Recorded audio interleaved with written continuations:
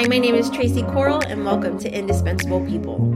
I'm a wife, mom, teacher, pastor, and missionary, and I believe that every person should have the opportunity to know Christ, grow in Him, and serve Him with the gifts that He has given, no matter their ability. Over 65 million Americans have a disability. That's 25% of the population. However, over 80% of them are not inside the walls of our church. Let's dive into those hard topics, biblical foundations, perceptions, and world-changing ideas.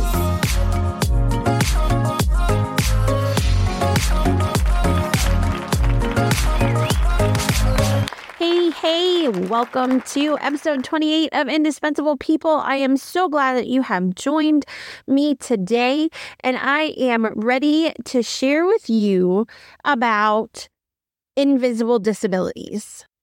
So what is an invisible disability? Well, the Invisible Disabilities Association defines invisible disability as a physical, mental, or neurological condition that is not visible from the outside, yet can limit or challenge a person's movement, senses, or activities.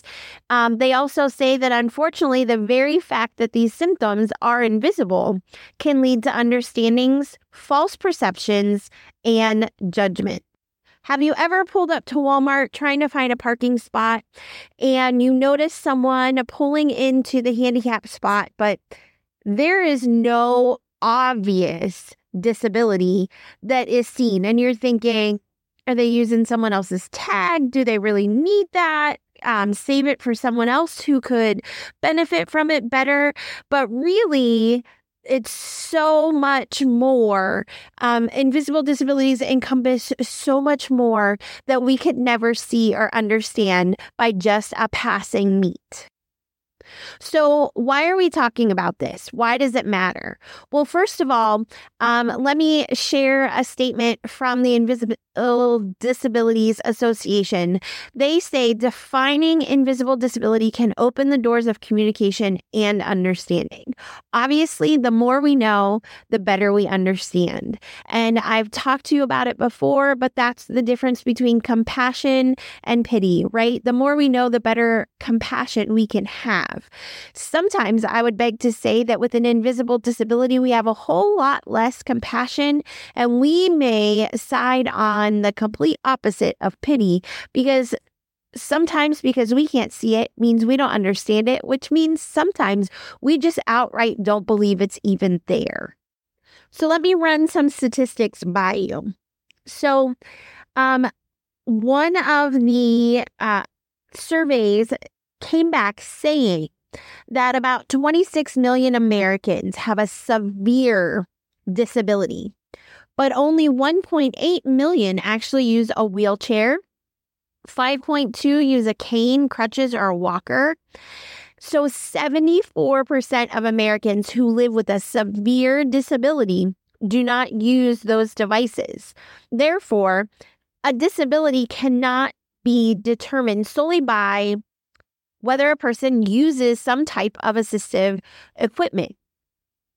So here we go back to a podcast I did a little while back that answered the question, what do you do or how do you approach someone with a disability? How do you strike up that conversation? And here's where we go back to, you treat them just like anyone else. Why? Because we don't know every person's situation that we encounter. And we certainly do not want to base our conversation on our assumptions. I'm not sure if you've ever done that before, but a lot of times it does not turn out good.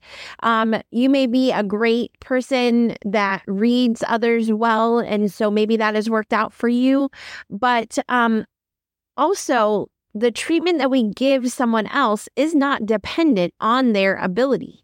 It is not dependent upon their disability, right? Every person is a person. God has a plan and a purpose for each life. They were created in His image, and therefore their value and worth is in who their creator is. It's not in what they can do, what their abilities are, or anything like that. So I think that's just an easy step to go, let's treat everyone with dignity and respect and with value and worth. And that doesn't come from their ability or their disability. Now, I could be here all day, all week, explaining to you the names of different types of invisible disabilities, because there are thousands. However, I'm going to give you a little bit of their symptoms, which include debilitating fatigue, pain, cognitive dysfunctions, mental disorders, hearing, and eyesight impairments. Those are just some basic explanations. We literally could be here explaining thousands upon thousands. Now, when we come into considering disability ministry, more so what you're going to see is impacted maybe intellectual disabilities such as autism, ADHD, different things like that are going to be more apt to use your disability ministry if that's what you have within your church, or even if your church doesn't have a disability ministry, if there are accommodations needed. Typically, there are individuals who might have maybe MS or arthritis or things like that, and they're going to be less likely to want to use your disability ministry simply because they can really make do in regular services because it is not affecting their cognitive ability. They just may need accessibility within the church and things like that. So I wanted to highlight a video that my friend sent to me about invisible disabilities. That's kind of where this podcast, the inspiration for this podcast came from. And it was a young lady who shared the video who was diagnosed with autism. And she is speaking about invisible disabilities and how most people, unless they are trained individuals, will not recognize her autism and how it is considered an invisible disability. However, she made the point to remind us that just because it is an invisible disability does not mean it's not there. It is just invisible. And in a conversation with my friend, when she sent that, she was like, I feel like there's a sermon in this video. And I couldn't agree more because, listen, just because we can't see Jesus doesn't mean he's not there. So people are walking through things on a daily basis. They are making accommodations. They are living out their life, attempting to create normality, while we are on the other side, not even realizing what they're walking through, what they're dealing with, the strategies that they have had to create or use so that they can walk through life day to day and try to fit within the confines of what we provide within, whether it's our churches, our schools, places of activity and fun, sports, whatever.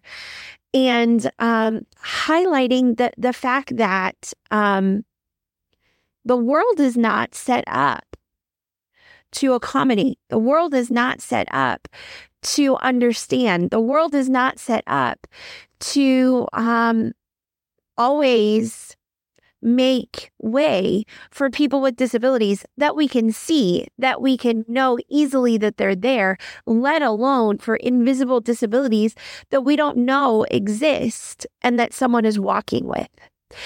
And the example I want to give to you is actually another conversation I had with a counselor yesterday. We were talking about, families and what they walk through and how understanding, especially when kiddos are young and they're first getting diagnoses.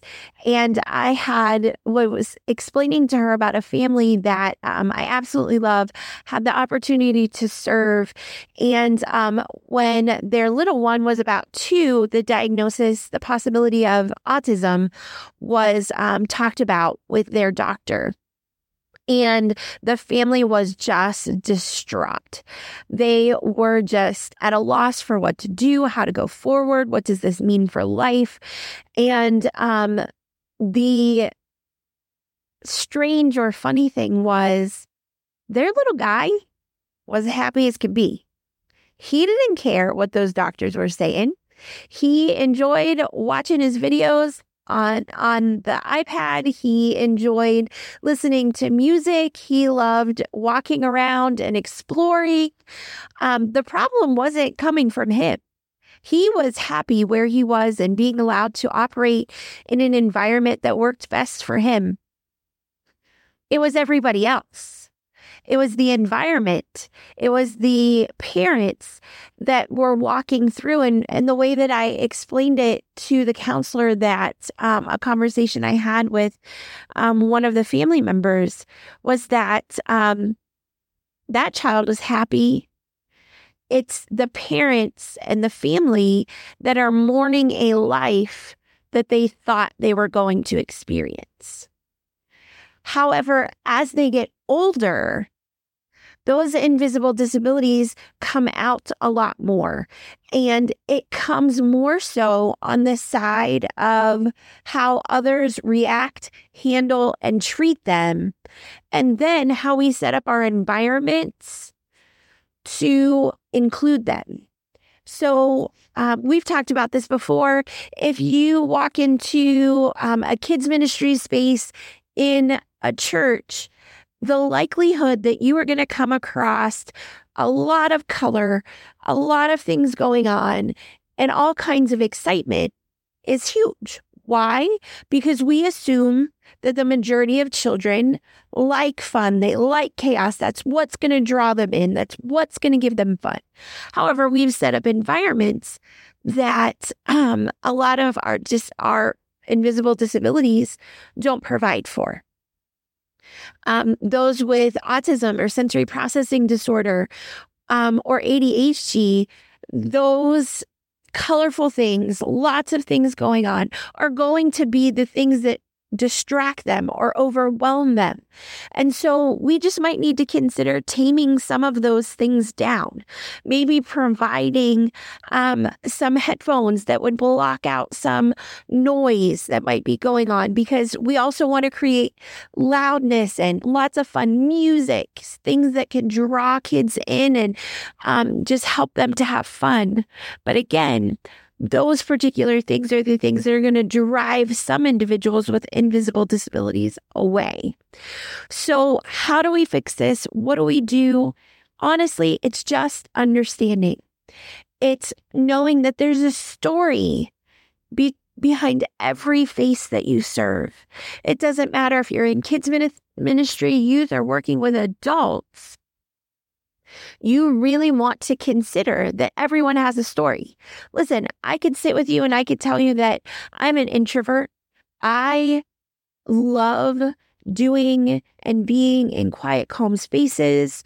I enjoy having some close friends. I can do the big events. I do them regularly. I can sit in big trainings and speak to lots of people all at one time. When I'm done, I need to go back and I need to calm. When I was teaching first grade a few years ago, the longer I taught, I don't know if it means the older I got, the more extraneous noises really bugged me. And, I'd be sitting in a room and with my students and somebody's tapping their pencil. Another one's moving their chair back and forth on the floor, so it's making a scratchy noise. There's, this, that, and the other thing going on. And I could feel the anxiety build within me. And that wasn't something I had dealt with before. So that was new, but also helped me to highlight some understanding for some of my students in the room that became so distracted by other things. And so I could try to create a space within my classroom that those students could thrive in. So for instance, I put tennis balls on the bottom of all of the chairs in my classroom. So it didn't make that scratchy noise. I also played instrumental music at a very low level so that other noises that some kiddos who maybe had ADHD needed to be able to make, the tapping of the pencil, the moving a little bit with their body, those kinds of things, those would be drowned out. So I came up with strategies to help both sides. And that is what we're talking about. Understanding that there are feelings and stories behind what we can't see. Opening the door to conversations of how we can best help others. But also understanding that we don't always know what's going on inside someone else's brain. They don't always have the words to articulate what that feels like to them. A lot of times when we see that something is bothering them, it's coming out through frustration or some type of behavior that is trying to communicate, hey, I'm feeling this kind of way. So before we jump to a conclusion, before we make an assumption, let's understand and know that there's a story behind the person. Let's have compassion. Let's get to know them. Let's build understanding for each person that we come in contact with. I know it's a busy world, but getting to know someone is the key to being able to serve them well. So let's get to know them. Let's serve them well. Let's make the gospel accessible through the compassion that we can provide for people with and without invisible disabilities. Do I know everything about disability ministry? Do I have all the answers? Have I done everything perfectly? I have absolutely not. But we are going to continue this conversation so that people of all abilities can have the opportunity to know Christ, grow in Him, and serve Him with the gifts that He has given them.